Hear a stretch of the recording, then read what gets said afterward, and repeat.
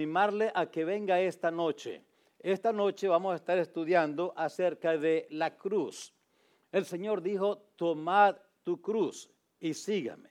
¿Qué significa la cruz? ¿Qué es la cruz? Si alguien le pregunta a usted creyente, ¿usted ha tomado la cruz de Cristo? ¿Está llevando la cruz? ¿Qué le diría?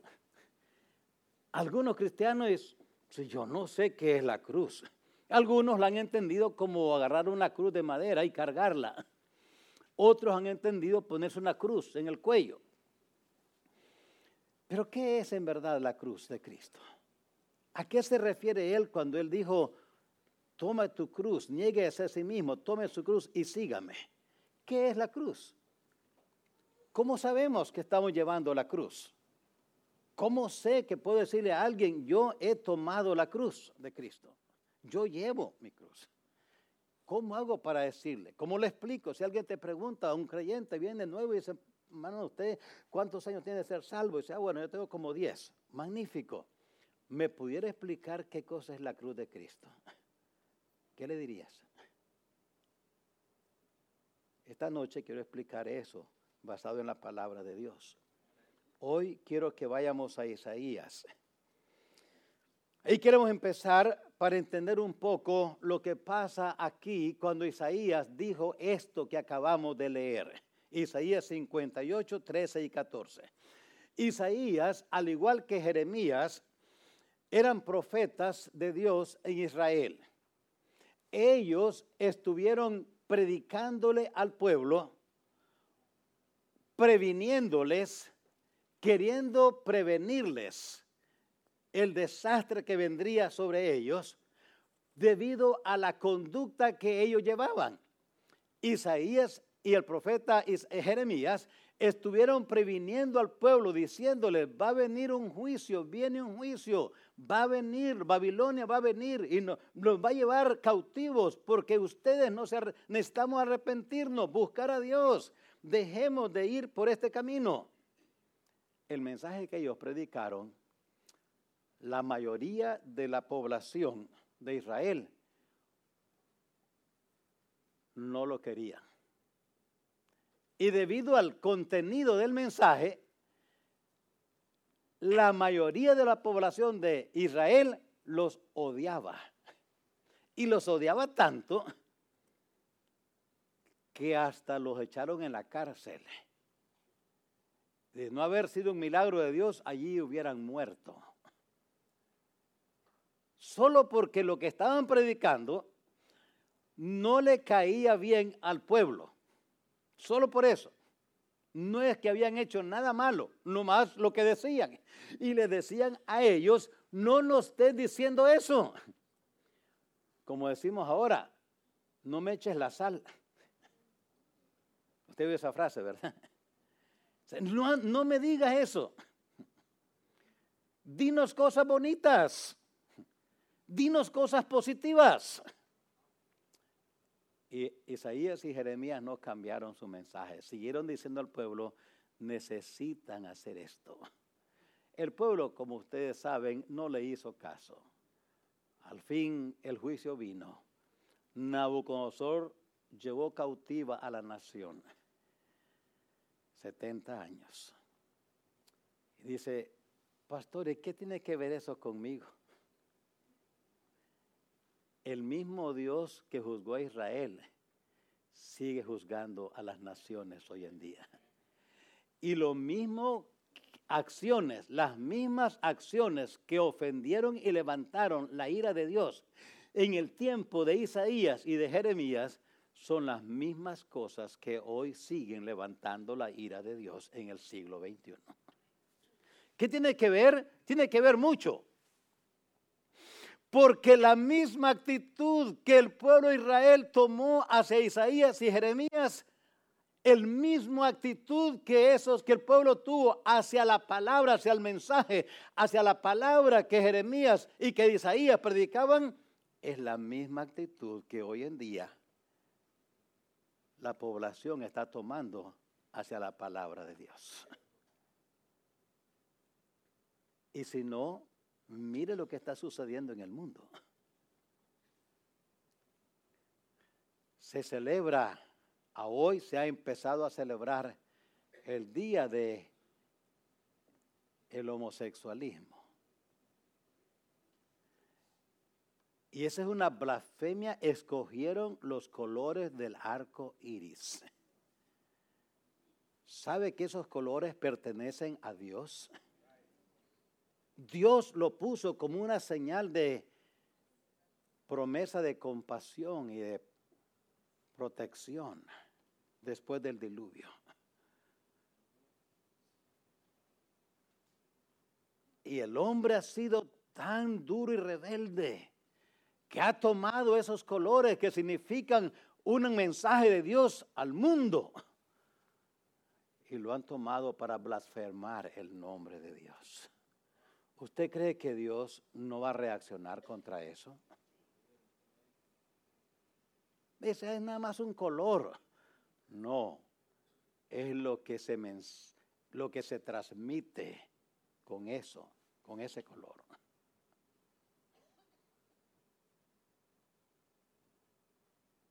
Es tiempo de volver en sí, porque lo que le pasó a la nación de Judá, de Israel, lo que le pasó, hay un presagio que está sucediendo hoy en nuestro país. Y digo nuestro porque en los demás países, hermanos, nunca ha habido testimonio de Dios como ha habido en este país. Tampoco han tenido la bendición de Dios como en este país la han tenido, la hemos tenido. Y si eso no es posible, búsqueme caravanas viniendo a otros países. Busque caravanas viajando a otros países. Le ahorro el trabajo. No las va a hallar. ¿Por qué? Porque Dios ha bendecido a esta nación de una manera peculiar, especial y única.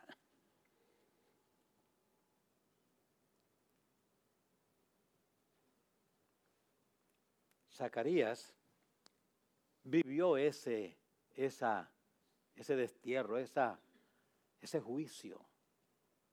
Zacarías lo vivió. Nació en Babilonia. Allá escuchó el mensaje. Decidió creer en Dios. Y volvió cuando volvieron en el tiempo de Nehemías y Esdras, esos dos libros que usted los conoce más que otros nombres que ahí se mencionan. Cuando esos miles volvieron de Babilonia, Zacarías venía allí con ellos. Venía. Y ahora está al final de el juicio que Isaías y Jeremías habían anunciado. Ahora Zacarías viene después. ¿Y sabe qué es el mensaje que está dándoles? El mismo mensaje. Les dice la misma cosa a la nación. Les dice lo mismo. Les dice a ellos, es necesario escuchar la voz de Dios. Escúchenla. Parecería que bueno, ya pasaron 70 años, ya cámbianos el mensaje. Y Dios dice, no hay otro mensaje, es el mismo. Oiga, ya estamos en el siglo XXI, están predicando lo mismo del siglo V. Cámbianos el mensaje, dinos otra cosa, es el siglo XXI. Dice Dios, no tengo otro mensaje, es el mismo. Porque es el mismo pecado y es la misma desgracia. Pero es que ahora somos de la nueva onda. Dice Dios, no, es de la misma raza. Solo hay una raza y es la raza humana y toda la raza está bajo juicio. Así es que ahora aquí estamos nosotros, siglo XXI. Y nos hacen, y los anuncios por todos lados, las estadísticas y todo, y los mensajes a veces que se oyen en muchos púlpitos hablan de prosperidad, prosperidad, prosperidad. Y se ha vuelto aquella frase como una atracción, el sueño, ¿qué? Americano. Dice Dios, espérate,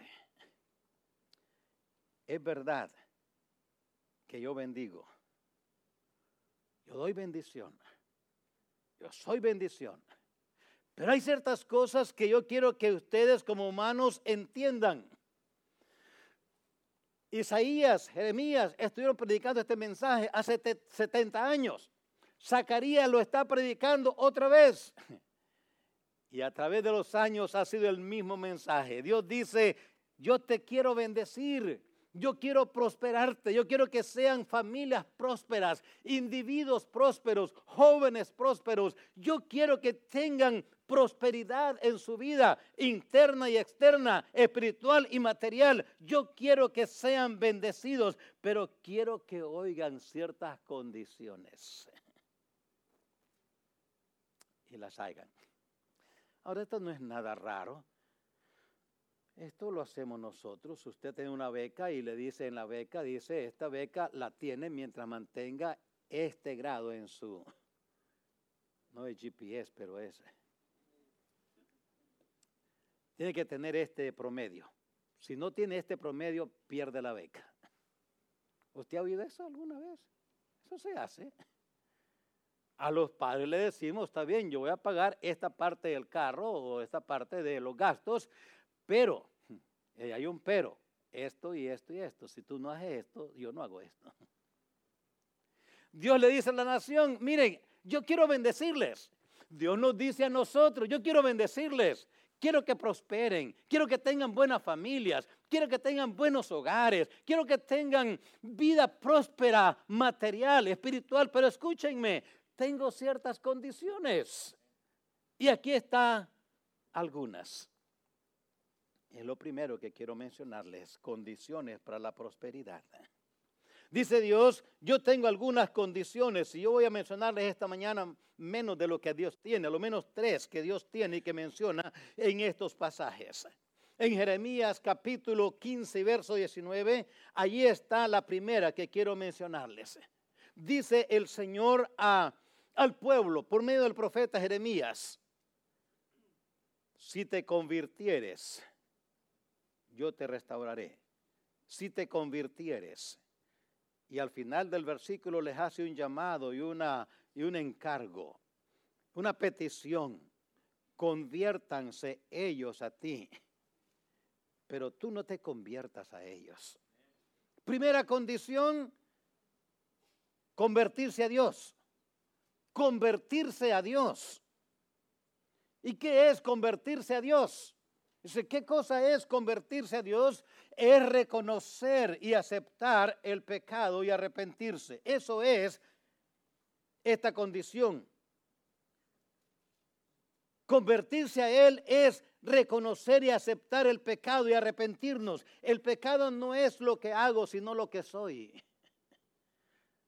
Dice la Escritura, por cuanto todos pecaron. Salmo 51, en pecado he sido formado. El pecado no es lo que hacemos, es lo que soy, lo que somos. Nacemos en pecado y el pecado nos separa de Dios. Y al separarnos de Dios nos separa de la bendición de Dios. Convertirse a Dios es cambiar de dirección y de actitud hacia Dios. Cambiar de dirección y actitud hacia Dios. No basta decir nos convertimos. Hay que cambiar de actitud. Porque muchos han dicho eso y muchos dicen hoy, esto es una tragedia, una enorme tragedia. Porque muchos dicen que se han convertido, pero entre la conversión y la práctica hay mucha diferencia. ¿Y sabe quiénes hacían lo mismo? Vaya conmigo a Mateo 23. Esto no es nuevo, esta práctica ha existido antes. Dice Mateo capítulo 23 y el verso 1, 2 y 3. Había un grupo de personas que decían, nosotros somos hijos de Dios. Nosotros somos también hijos de Moisés. Nosotros somos hijos de Dios. Y note lo que el Señor Jesucristo, Dios en persona y en carne, les dice. Verso 1, Mateo 23. Entonces habló Jesús a la gente y a sus discípulos. Dos grupos, a la gente y a sus discípulos. En la cátedra de Moisés se sientan los escribas y los fariseos. Déjeme decirle, en la cátedra. En la cátedra quiere decir, Dios les dijo, lo que Moisés enseñó, ellos enseñan. Lo que Moisés dijo, ellos dicen. Ellos dicen la verdad, predican la verdad. En la cátedra de Moisés se sientan ellos, hablan la verdad, dicen la verdad, conocen la verdad. Ahí se sientan los escribas y los fariseos, los maestros de Israel. Y por eso, debido a que ellos se sientan en la cátedra de Moisés, dicen la verdad, conocen la verdad, dice, así que todo lo que os digan que guardéis, guardadlo y hacedlo. Y aquí está la advertencia. Mas no hagáis conforme a sus obras. ¿Por qué? Dicen y no hacen. ¿No está familiarizado con esa frase? Dicen y no hacen. Por eso, convertirse a Dios. Lo que Dios les dice en esta condición es, conviértate a Dios. Convertirse a Dios requiere arrepentimiento y fe en Dios. No solamente un golpearse el pecho, no. Requiere arrepentimiento, reconocimiento, aceptación, confesión, estar de acuerdo con Dios. Dios dice que somos pecadores y nos arrepentimos reconociendo que somos pecadores y por eso estamos en esta condición. Imploramos a Dios su gracia, le pedimos perdón y creemos en Él. Eso es convertirse. Condición número 2. Vea Isaías 58 porque quiero que vea la palabra. Vea Isaías 58 y el verso 13. Dice Isaías capítulo 58, el verso 13. Si retrajeres del día de reposo tu pie, de hacer tu voluntad en mi día santo, y lo llamares delicia, santo, glorioso de Jehová, y lo venerares, no andando en tus propios caminos, ni buscando tu voluntad, ni hablando tus propias palabras. Condición número 2, separarse de todo lo que Dios dice que es malo. Recuerde eso, separarse de todo lo que Dios dice es malo. Escuche bien, Dios determina lo que es malo. Dios determina lo que es malo. ¿Cómo lo determina? Con su palabra. Si está en la palabra de Dios, es de Dios. Si no está en la palabra de Dios, no es de Dios. ¿Me escucha bien? Sígame, por favor. De nada le sirve a usted, ni a mí, pero voy a hablar ahora así. De nada le sirve a usted que yo le diga que esto es bueno y usted lo hace porque el pastor dijo que es bueno y lo hace. Pero eso que yo digo que es bueno, Dios dice que es malo. Entonces yo le estoy echando una mentira que usted está creyendo. Usted hace la mentira que yo le dije, esperando que los efectos de esa mentira no le van a llegar a usted.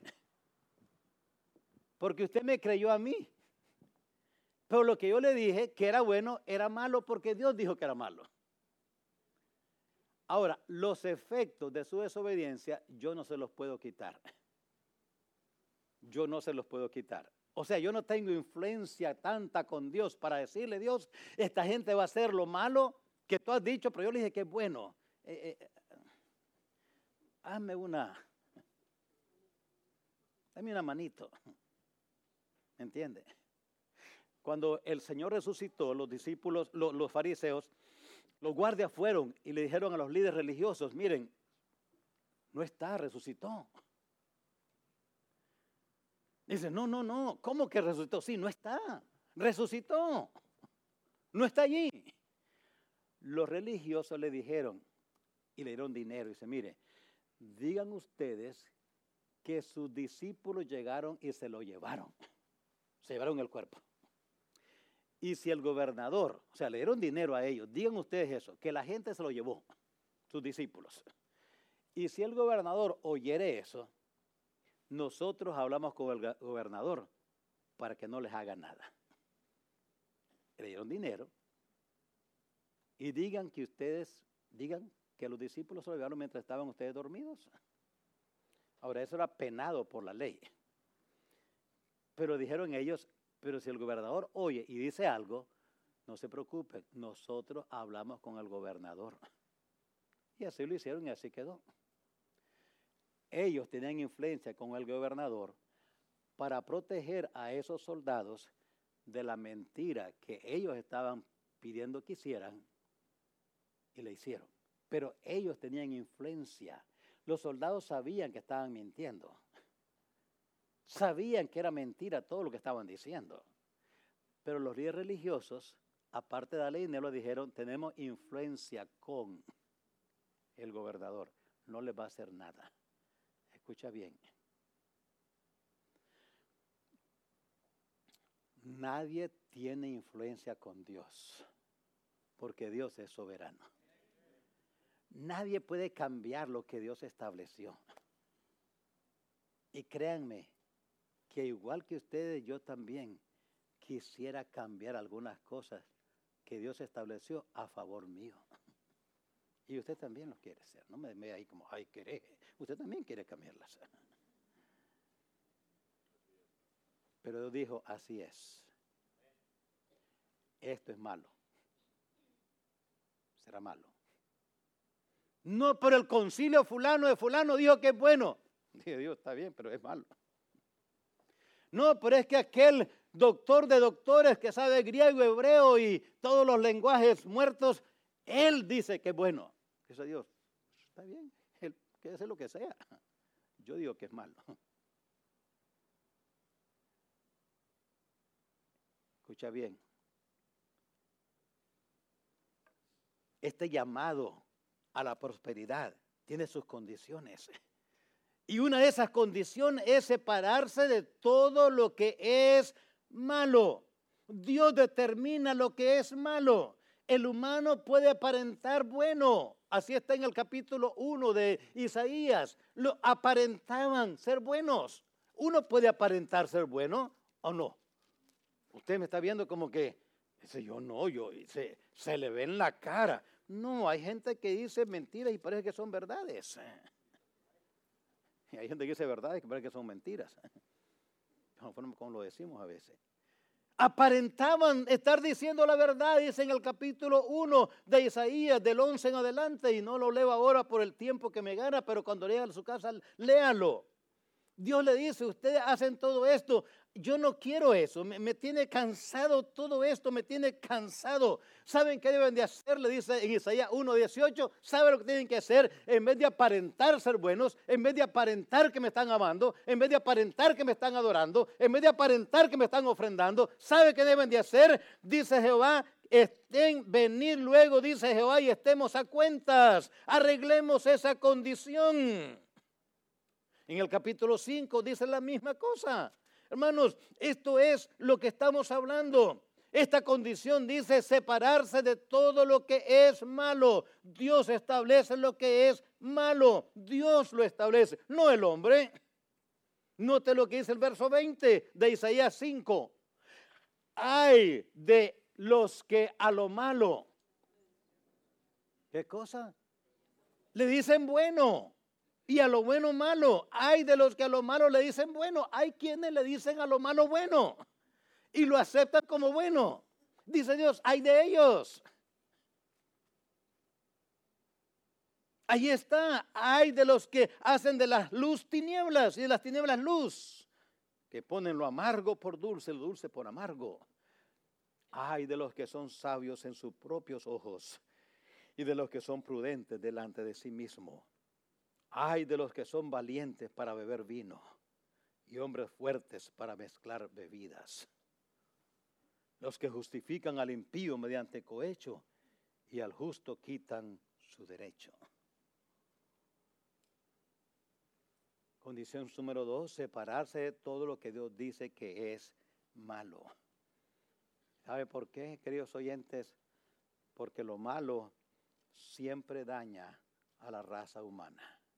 Lo malo siempre daña a la raza humana. Cada año en este país, a lo menos 15,000 jóvenes,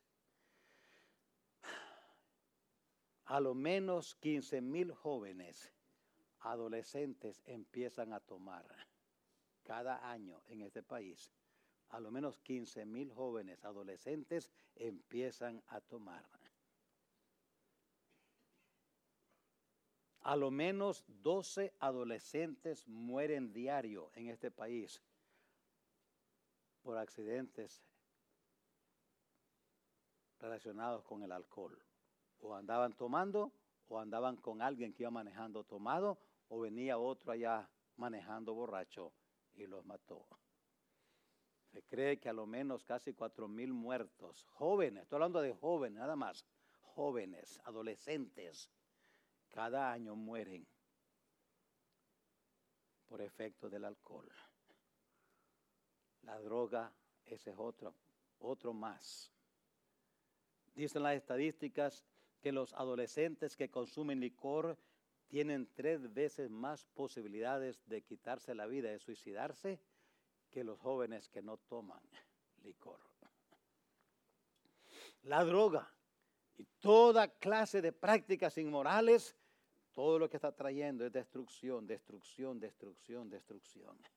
Condición número 2 para que haya prosperidad. Estamos hablando de las condiciones para la prosperidad. Usted quiere prosperar, yo también quiero prosperar. Yo quiero que mis hijos y mis nietos prosperen. Usted también quiere lo mismo. Queremos que nuestros matrimonios sean prósperos, que nuestra vida, sea que estamos solos, que estamos acompañados, sea que quedamos viudos o quedamos viudos, o que seamos separados, no estamos casados, nos separamos, no importa en cuál condición estemos, queremos prosperidad o no. ¿Usted no quiere prosperar? Todos queremos. Dice Dios, pues aquí está algo para que prosperemos. Dice Dios, conviértete a Dios, conviértete a Dios. ¿Quieres prosperidad? Conviértete a Dios. Eso te va a dar prosperidad. No dejes a Dios afuera de tu vida, conviértete a Él. Búscalo con sinceridad y verás que hay prosperidad. Digo eso, no lo vi, pero mi padre lo comentó tanto y mi madre de la condición de ellos antes que papá se convirtiera al Señor. Su vicio, el alcohol y las mujeres. Pero el día que se convirtió al Señor, ya el poquito que ganaba en el campo, trabajando en el campo, se le hizo bastante. Y Dios lo empezó a prosperar y a prosperar y a prosperar y a prosperar. Espiritualmente y materialmente. Y ese testimonio es el testimonio de muchos de los que aún están aquí, sentados en estas bancas. Antes que te entregaste y te convirtieses al Señor, el dinero se hacía agua de las manos, se te iba. No te rendía nada y te dejaba nada que dolores de cabeza, aflicciones y fricciones en el hogar con tus seres queridos. Pero ¿qué pasó el día que te convertiste al Señor? Todo cambió. Todo cambió. El hogar cambió, la relación matrimonial cambió, la relación familiar cambió y la billetera también cambió. Se hizo más gordita. Le quedaba más dinerito allí. Dice Dios, conviértete a Dios. Sepárate de todo lo que Dios dice que es malo. Apártate de eso. ¿Sabe qué va a hacer esto? Dios va a traer bendición. Sepárate. Y condición número 3. Haz lo bueno. Haz lo bueno. haz lo bueno. Lo bueno, según Dios, es contra la lógica humana. Quiero que recuerde esto porque allí está. Lo bueno, según Dios, es contra la lógica humana. Mi lógica me dice que al que me hace mal, hay que pagarle con mal.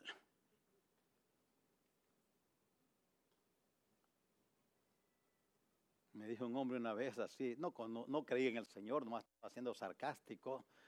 Me dijo, no, ya leí ese libro, me dijo. Y allí dice que si te pegan en un lado, pon la otra. Y yo hice eso. Pero como nada más tengo dos, me dijo, después de la tercera era mi turno. Yo le di a él.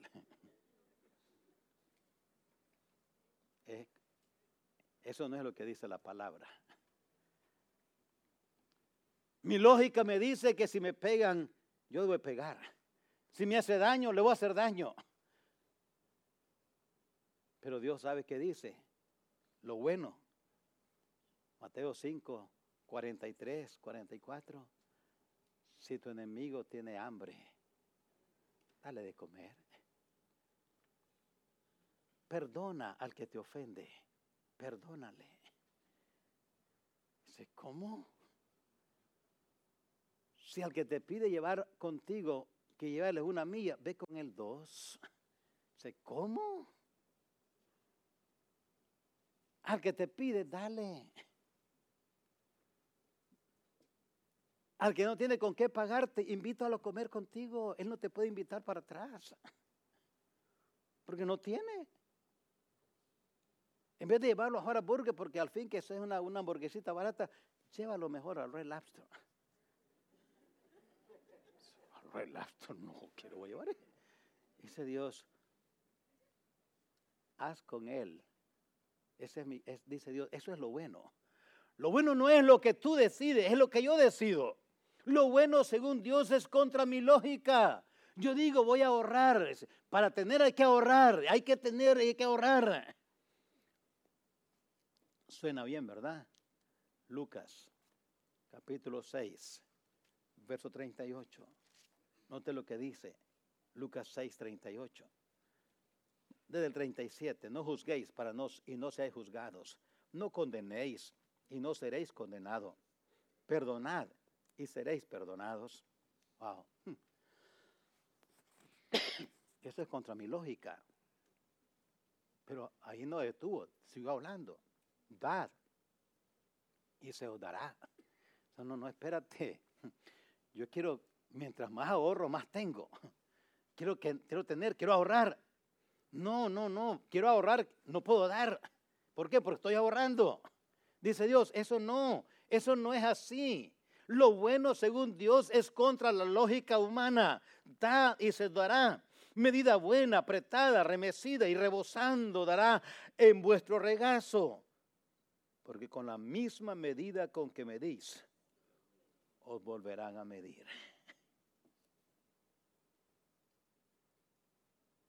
Dice Dios, ¿quieres prosperar? Aquí está lo que debes de hacer. Debes de convertirte a Dios. Debes de separarte de todo lo que Dios dice que es malo. Debes de hacer lo bueno.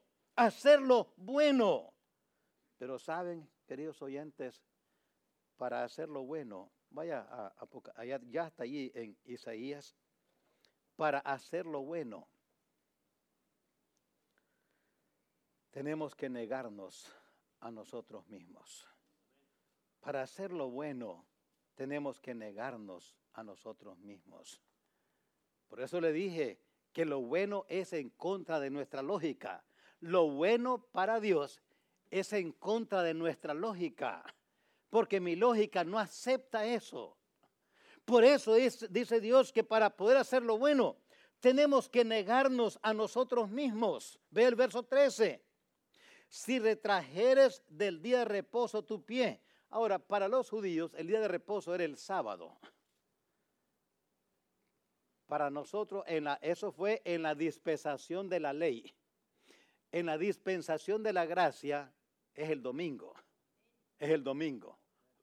Entonces, cuando usted dice allí, cuando leemos, si retrajeres del día de reposo, Porque podríamos decir, si retrajeres del día del Señor tu pie, de hacer tu voluntad en mi día santo, tu voluntad, y lo llames delicia santo, glorioso de Jehová, y lo venerares, no andando en tus propios caminos, ni buscando tu voluntad, ni hablando tus propias palabras. ¿Se veía? Lo bueno, según Dios, tenemos que negarnos a nosotros mismos para hacer lo bueno, según Dios. Dice, no andes en tus propios caminos. Jeremías 15:19. Jeremías 15:19. Si te convirtieres, si entresacares lo vil de lo bueno, morir a nosotros mismos. Esta noche voy a predicar un poco de esto en la cruz, pero escuche, hacer lo bueno siempre trae prosperidad. Hacer lo bueno siempre trae prosperidad. Allí mismo, en los mismos pasajes que tenemos y que estamos analizando. Dice Dios en Jeremías, en Isaías, empecemos en Isaías. Dice Dios, si haces esto, en el verso 13, si haces esto, hacer lo bueno según Dios, tenemos que negarnos a nosotros mismos. Dice Dios, pero si lo haces, vas a prosperar. Note lo que dice, entonces te deleitarás en Jehová. Te deleitarás en Jehová. Dice, pastor, ¿qué es deleitarse?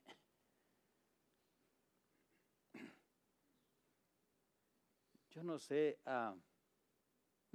la emoción es tan grande que no puedo distinguirla. Pero ¿qué es más emocionante, los hijos o los nietos? Este es para los abuelitos nada más.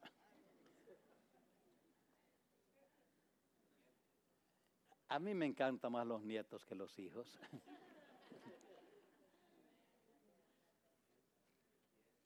Yo sé que ustedes que no tienen, pues están envidiosos, pero ni modo. Algo tienen.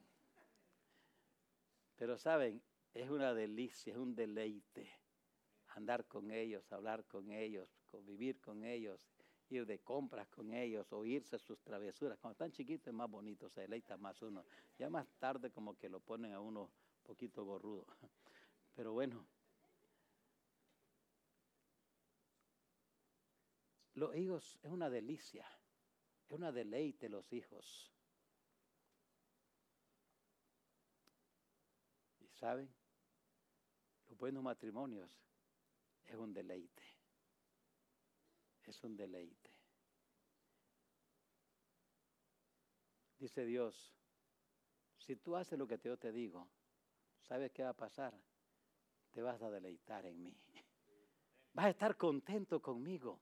No me vas a ver como un ogro, como un verdugo que te quita, sino como un árbol frondoso que te da sombra, te da fruta, te da fruto, te traigo alegría, contentamiento. Dice Dios, yo te voy a deleitar, te deleitarás, yo te haré subir sobre las alturas de la tierra. Dice, ¿cómo es esto? ¿Me van a subir así en un avión? No. Dice, vas a ser reconocido como una persona de bien. Vas a ser como un faro a la orilla del mar, que ya se ve tu luz en la oscuridad. Dice Dios, vas a ser así, y yo te voy a dar de comer la heredad de Jacob tu padre. ¿Qué cosas son esas? Las promesas de Dios. Dice Dios, te las voy a cumplir. Vas a ver en tu vida el cumplimiento de mis promesas, de mi fidelidad, dice Dios. Porque puedes estar seguro de esto, porque la boca de Jehová lo ha hablado. Voy a cumplirte lo que te prometo. Hacer lo bueno siempre trae prosperidad. A Jeremías, por medio de Jeremías, le dice al pueblo, Dios, yo te restauraré. Si te convirtieres, yo te restauraré. Jeremías 15, 19, 20, 21. Delante de mí estarás. Serás como mi boca. Serás una persona que cuando hables traiga bendición. La gente va a ser edificada por medio de tu conversación. Será una bendición estar alrededor de ti. Siempre habrá gente aprendiendo. Siempre estarás siendo de bendición a otros. Serás como mi boca. serás fuerte, te voy a dar protección, pelearán contra ti. Así le dice a Jeremías, y me gusta la figura que él usa, porque dice el verso 20, te pondré en este pueblo por muro fortificado de madera de cedro. Dice de bronce, de bronce. Te voy a hacer fuerte. Será una protección. Y oiga, serás alguien que impartirás confianza. Cuando hables, dará confianza a tu hablar.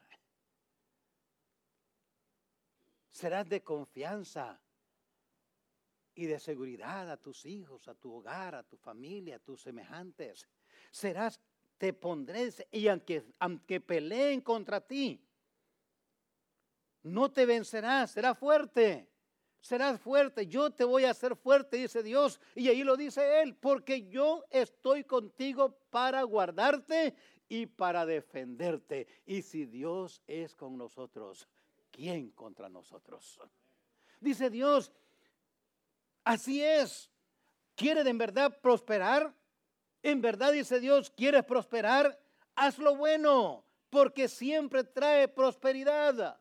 A Josué en Zacarías le dijo, tú gobernarás mi casa, guardarás los atrios, tendrás la bendición de ver a tus hijos crecer en la casa de Dios contigo y vivir ahí, servir y donde quiera que vayan, ser de bendición. Ellos van a ser así. Si tú haces lo que yo te digo, ¿quieres prosperar? Dice Dios, conviértete a mí. Sepárate de todo lo que Dios dice que es malo. Sepárate. Haz lo bueno. Con la ayuda de Dios, haz lo bueno. Y termina con una promesa de prosperidad. Hermanos, todo esto se resume en una promesa de prosperidad. Prosperidad presente. Presente. Hermanos, de lo que estoy hablando se puede resumir en esa palabra que les puse allí. La consagración tiene beneficios personales y terrenales. En la Biblia sobran ejemplos. Recuerdan a José, de acuerdo con la óptica humana, de acuerdo con la forma de ver del humano, José la tenía perdida.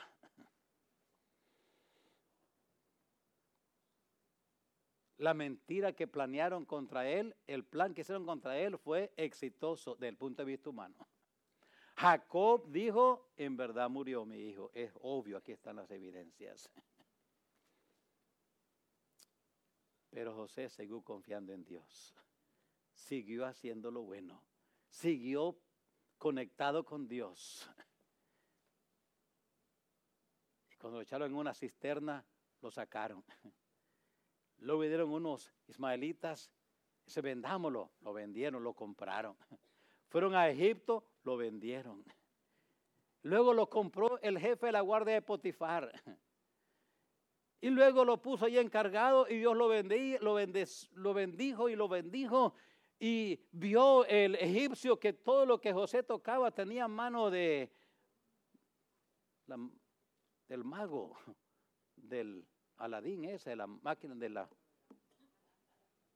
todo lo que tocaba se convertía en oro. Y dice, wow, todo lo que José hacía, Jehová lo prosperaba.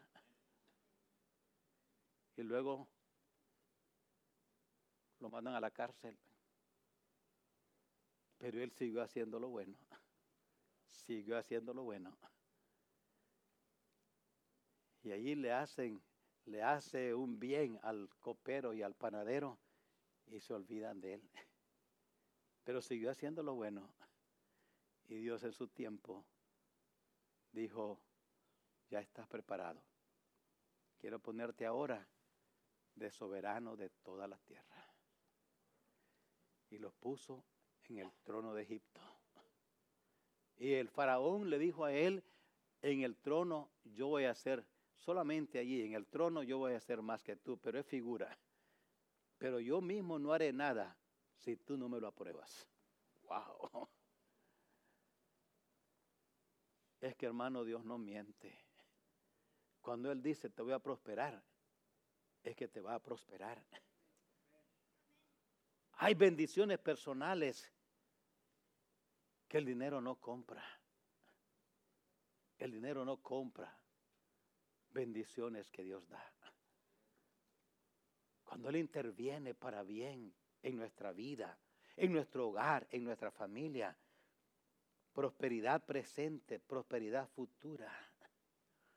Joven fui y he envejecido y no he visto justo desamparado. ¿Y qué más dice? Y su generación que mendigue pan. Wow. Usted ni yo no sabemos cuántos bisnietos y cuántas descendientes vamos a tener. Usted ya sabe, yo no sé. Éramos 2 nada más, mi esposa y yo, y nos hicimos 4. Después, esos 4 se hicieron 4 más. Y ahora esos 4 más se hicieron 12. Y la trampa puesta, diríamos. Pero yo no sé cuánto más van a haber.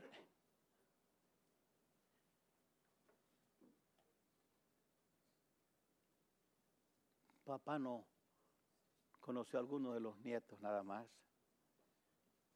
Pero ya no pudo ver a sus nietos y nietas tocando en la orquesta, cantando, sirviendo a Dios. Pero Dios le hizo esta promesa. Tu generación nunca estará desamparada. Nunca, nunca. Tu generación, los descendientes tuyos, nunca estarán desamparados. Padres, lo mejor que podemos hacer para nuestros hijos y nuestros nietos y nuestros bisnietos y nuestros tataranietos y toda nuestra descendencia es nosotros ser fieles a Dios. Es nosotros prosperar con la prosperidad divina. Porque dice Dios, cuando haces esto, yo te voy a prosperar si te conviertes a mí. Te separas de lo malo, que yo le llamo malo, apártate. Si aprendes a hacer lo bueno, yo te doy esta promesa. Esta es mi promesa. Vas a tener prosperidad ahora presente, tú, en lo individual y también corporal. Porque Dios no solamente le da al hombre la paz, y vamos a hablar del varón, también bendice su hogar. Y saben, hermanos, hay muchos hijos de cristianos fieles que son bendecidos por Dios solamente por la fidelidad de sus padres. Ellos no trabajan por esa bendición. Yo les dije a mis hijos cuando se casaron, de aquí en adelante tienes que trabajar por tu bendición. Hasta ahorita mi bendición te cae a ti. Pero te casas. Ahora tú empiezas tu propia unidad. Ahora yo no puedo bendecir tu unidad. Te puedo ayudar, pero no puedo bendecirla con mi bendición. Tú tienes que trabajar por tu bendición. Dios dice, voy a bendecir.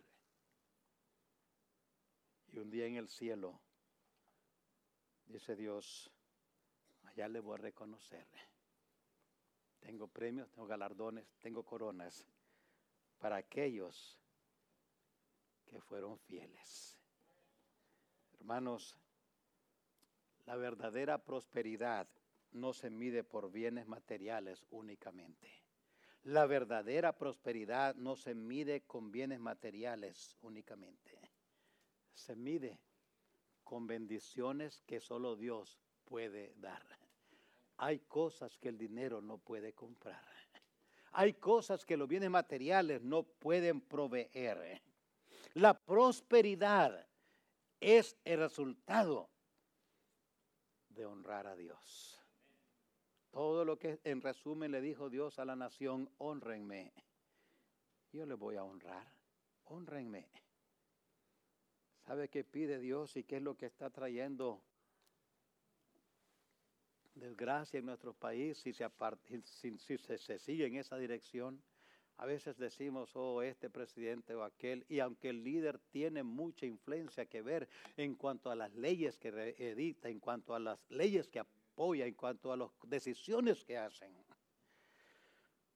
pero al final el hombre no puede salvar a la raza humana, solo Dios.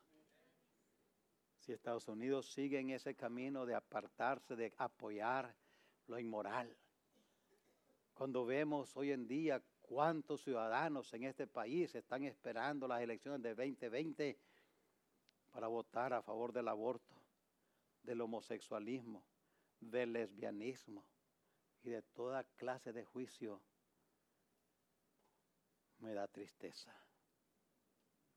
Porque aún cristianos no han entendido que no es ni el partido ni es la persona, es Dios. Dios no bendice este país porque gobiernan los republicanos o porque gobiernan los demócratas.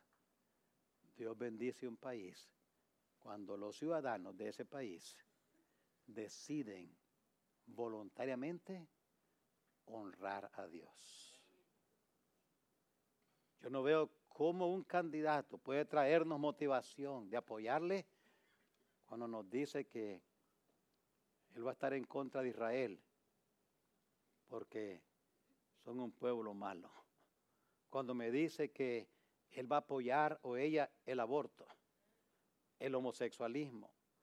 Cuando me dice que va a estar a favor de cosas que yo sé provocan y levantan la ira de Dios. Yo no puedo creer que hayan personas que digan, yo estoy a favor de eso y lo voy a apoyar por eso. Pero es más duro todavía, hermanos, cuando gente que dice creer en Dios, dice, yo apoyo eso, yo apoyo esto, que ofende tanto a Dios y trae juicio. ¿Quieres prosperar? Dice Dios, conviértete a mí, conviértete. Apártate de ese camino que te lleva a la desgracia, el camino ancho que lleva a la perdición. Apártate de ese camino, conviértete a mí. Apártate de esas cosas que me ofenden, déjalas de hacer. Aprende a hacer lo bueno. Yo te prometo que mi bendición estará contigo. Ese pastor me está diciendo que cambiemos, que Dios cambia. No, ¿sabe qué ha hecho Dios? Dios ha dicho, en este camino ancho hay perdición. En este camino angosto hay bendición. Hay dos caminos, tú escoges cuál camino. Si te vas por el camino angosto, dice Dios, yo puse bendición en ese camino. Y cuando vas caminando en ese camino angosto, vas a ir encontrando bendiciones en el camino que yo puse en ese camino. Pero es tu decisión. Le dijo al pueblo de Israel, he puesto delante de ti dos caminos, el de la bendición y el de la maldición. Ve cuál camino quieres. Y hoy hace lo mismo con usted y conmigo. Usted escoge. Cada uno escoge. ¿Qué escoja usted? Eso es lo que usted tiene que decidir esta mañana. ¿Va a escoger el camino ancho, rebelde? Dice Dios, ahí no puse bendición, ahí puse maldición nada más. Pero puedes irte por él. Esa es tu decisión.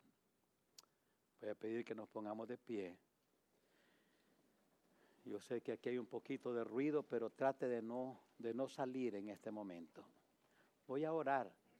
Yo le pido que se una conmigo. Si usted ya conoce a Jesucristo como su Salvador personal, pudiera por favor clamar a Dios en este momento. Vamos a orar. Vamos a orar. Yo le pido con toda sinceridad, usted creyente, ore en este momento por esto.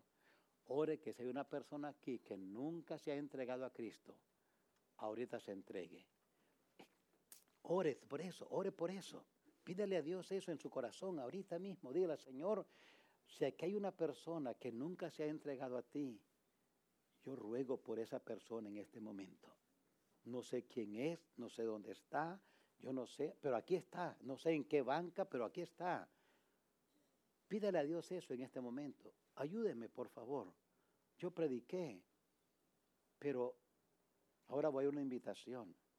Una invitación para cualquier persona que nunca se ha entregado a Cristo Jesús. Yo estoy dependiendo de esa oración. Creyente, ore. Ore por eso. Pídale a Dios por alguien que está aquí que no es salvo, que no es salva. Pídale a Dios eso ahorita. Nomás pida por eso. Clame ahí delante de Dios con su rostro inclinado, clámele. Alguien que no es salvo, alguien que no se ha entregado a ti, una persona que aún no se ha entregado a ti, ha escuchado el mensaje, pero no se ha entregado a ti. Pedimos que se entregue. Padre, pedimos eso esta mañana. Yo no sé dónde está la persona, no sé quién sea, pero usted sí sabe. Lo ha traído aquí con ese propósito. Ha traído a esa persona con ese propósito. Le ruego en su gracia, hable a ese corazón de esa persona de una manera especial. Que el bendito Espíritu Santo traiga convicción para salvación en este momento. Pido tu ayuda. Aquí hay un grupo orando. Querido oyente, que nunca se ha entregado a Jesucristo. Nunca. Esta oración es por usted. Esta oración es por usted. Y este mensaje es para usted. En esta mañana, dígale si usted nunca se ha entregado a Jesucristo. Nunca. Dice, pastor, yo nunca me he entregado. Pero hoy me gustaría entregarle mi vida a Dios. Quiero entregársela de corazón. Yo quiero de corazón pedirle a Dios que me perdone mis pecados. Yo quiero pedirle de corazón que me perdone. Escúchame bien y dile al Señor estas palabras. En su corazón, dígale al Señor, Señor Jesús, yo he pecado contra ti. Yo reconozco mi pecado. Me arrepiento y te pido perdón. Creo en ti. Creo que tú has muerto por mí en la cruz y que tu sangre tiene poder para limpiarme de todo pecado. Te pido que me limpies, que me perdones, que me salves. Me entrego a ti hoy. Mientras seguimos orando, ¿cuántos dicen, pastor, yo no me he entregado a Cristo y hice esa oración ahorita? Yo acabo de hacer esa oración, pastor, de corazón. Nomás recuérdeme, ore por mí. Yo soy esa persona. ¿Me permite ver tu mano para saber dónde estás? Yo quiero verla. Hay alguien por allá que dice, pastor, yo no me he entregado. Yo no me he entregado. Ahora sí me entrego. Me entrego de todo corazón. ¿Hay alguien así? Muy bien. Ahora esta es oración, una petición a nosotros. Hermanos, hijos de Dios, creyentes en Cristo Jesús, recuerda el mensaje de esta mañana. Examinémonos, seamos sinceros con Dios, examinémonos. Hay cosas en nuestras vidas que usted sabe deshonra a Dios, son malas. Usted sabe, son malas. ¿Está dispuesto a apartarse de ellas esta mañana? ¿Está dispuesto de ver a apartarse de ellas? Usted sabe que son malas. Dice, Señor, en esta mañana yo me aparto de esto. Específicamente esto. Recuerde qué es. Recuerde qué es. Y eso que Dios le trajo a su corazón, proponga en su corazón apartarse de ello ahora. Proponga en su corazón. Y determine. Recuerden, creyentes, la lucha es contra seres espirituales de maldad en las regiones celestes. Es contra el mundo, el diablo, la carne. Determinen en su corazón hoy. Señor, cuando vaya a mi casa, esta práctica que yo tengo, estas actitudes y acciones que yo hago, no son agradables a ti. Perdóname. Te prometo no hacerlo más. El que encubre su pecado no prospera, pero el que lo confiesa y se aparta alcanza misericordia. Padre, en esta mañana, tú has escuchado las confesiones de tu pueblo. Tú has escuchado nuestras confesiones sinceras y nuestros compromisos que ahora estamos haciendo. Oh Señor, queremos prosperar espiritualmente. Queremos en verdad tu bendición. Pero queremos tu bendición bajo tu condición, porque es la única manera de obtenerla. No podemos poner condiciones nosotros, porque usted no está sujeto a nuestros caprichos y condiciones. Nosotros tenemos que someternos a usted y dejar que usted tenga el control de nuestras vidas. Pido tu gracia, Señor, para cada oyente esta mañana. Hemos hecho la invitación para salvación y hemos hecho la invitación para consagración. Queremos tu bendición. Gracias de nuevo por escucharnos. Gracias en Cristo Jesús. Amén. Amén. Quédense de pie, hermanos, porque ya nos despedimos. Solamente para decirles, si usted yo quiero animar a todos ustedes, maestros de escuela dominical, ayudantes de escuela dominical, ujieres, ya no digamos la directiva y el liderazgo de la iglesia. Yo quiero invitarles a que consideren en verdad tomar las clases de capacitación que vamos a estar impartiendo el próximo mes. Considérenlo. Y si en su tiempo usted va a hacer un sacrificio, pero hágalo, porque conocer a Dios es lo más importante. Conózcalo. Y estas clases es para eso, conocer mejor a Dios. Así es que considere lo que le estoy diciendo y Dios le dé la gracia para hacerlo. No olviden ya el campamento de niños, el hermano va a hacer unos anuncios y luego nos despedimos. Hermano Solís. Gracias, pastor. Hermanos, así es. Sigamos orando por el campamento. Se viene la última semana para los niños, hermanos. Ahí en el centro de información hay una lista para los que necesiten ride. Por favor, de anotar su nombre allí en esa lista que se encuentra en el centro de información. También, hermanos, seguimos con el proyecto del el nuevo directorio de la iglesia local. Las familias, ahí tiene usted la letra con la N, el apellido que empiece. Pasen, por favor, en un tiempecito, pasar a tomar la foto.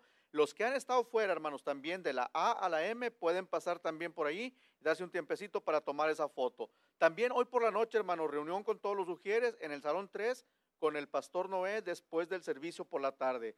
Y último anuncio, hermanos, muy importante. Antes del 17 de julio, el pastor de jóvenes, habrá una actividad de jóvenes para Six Flags Fiesta Texas.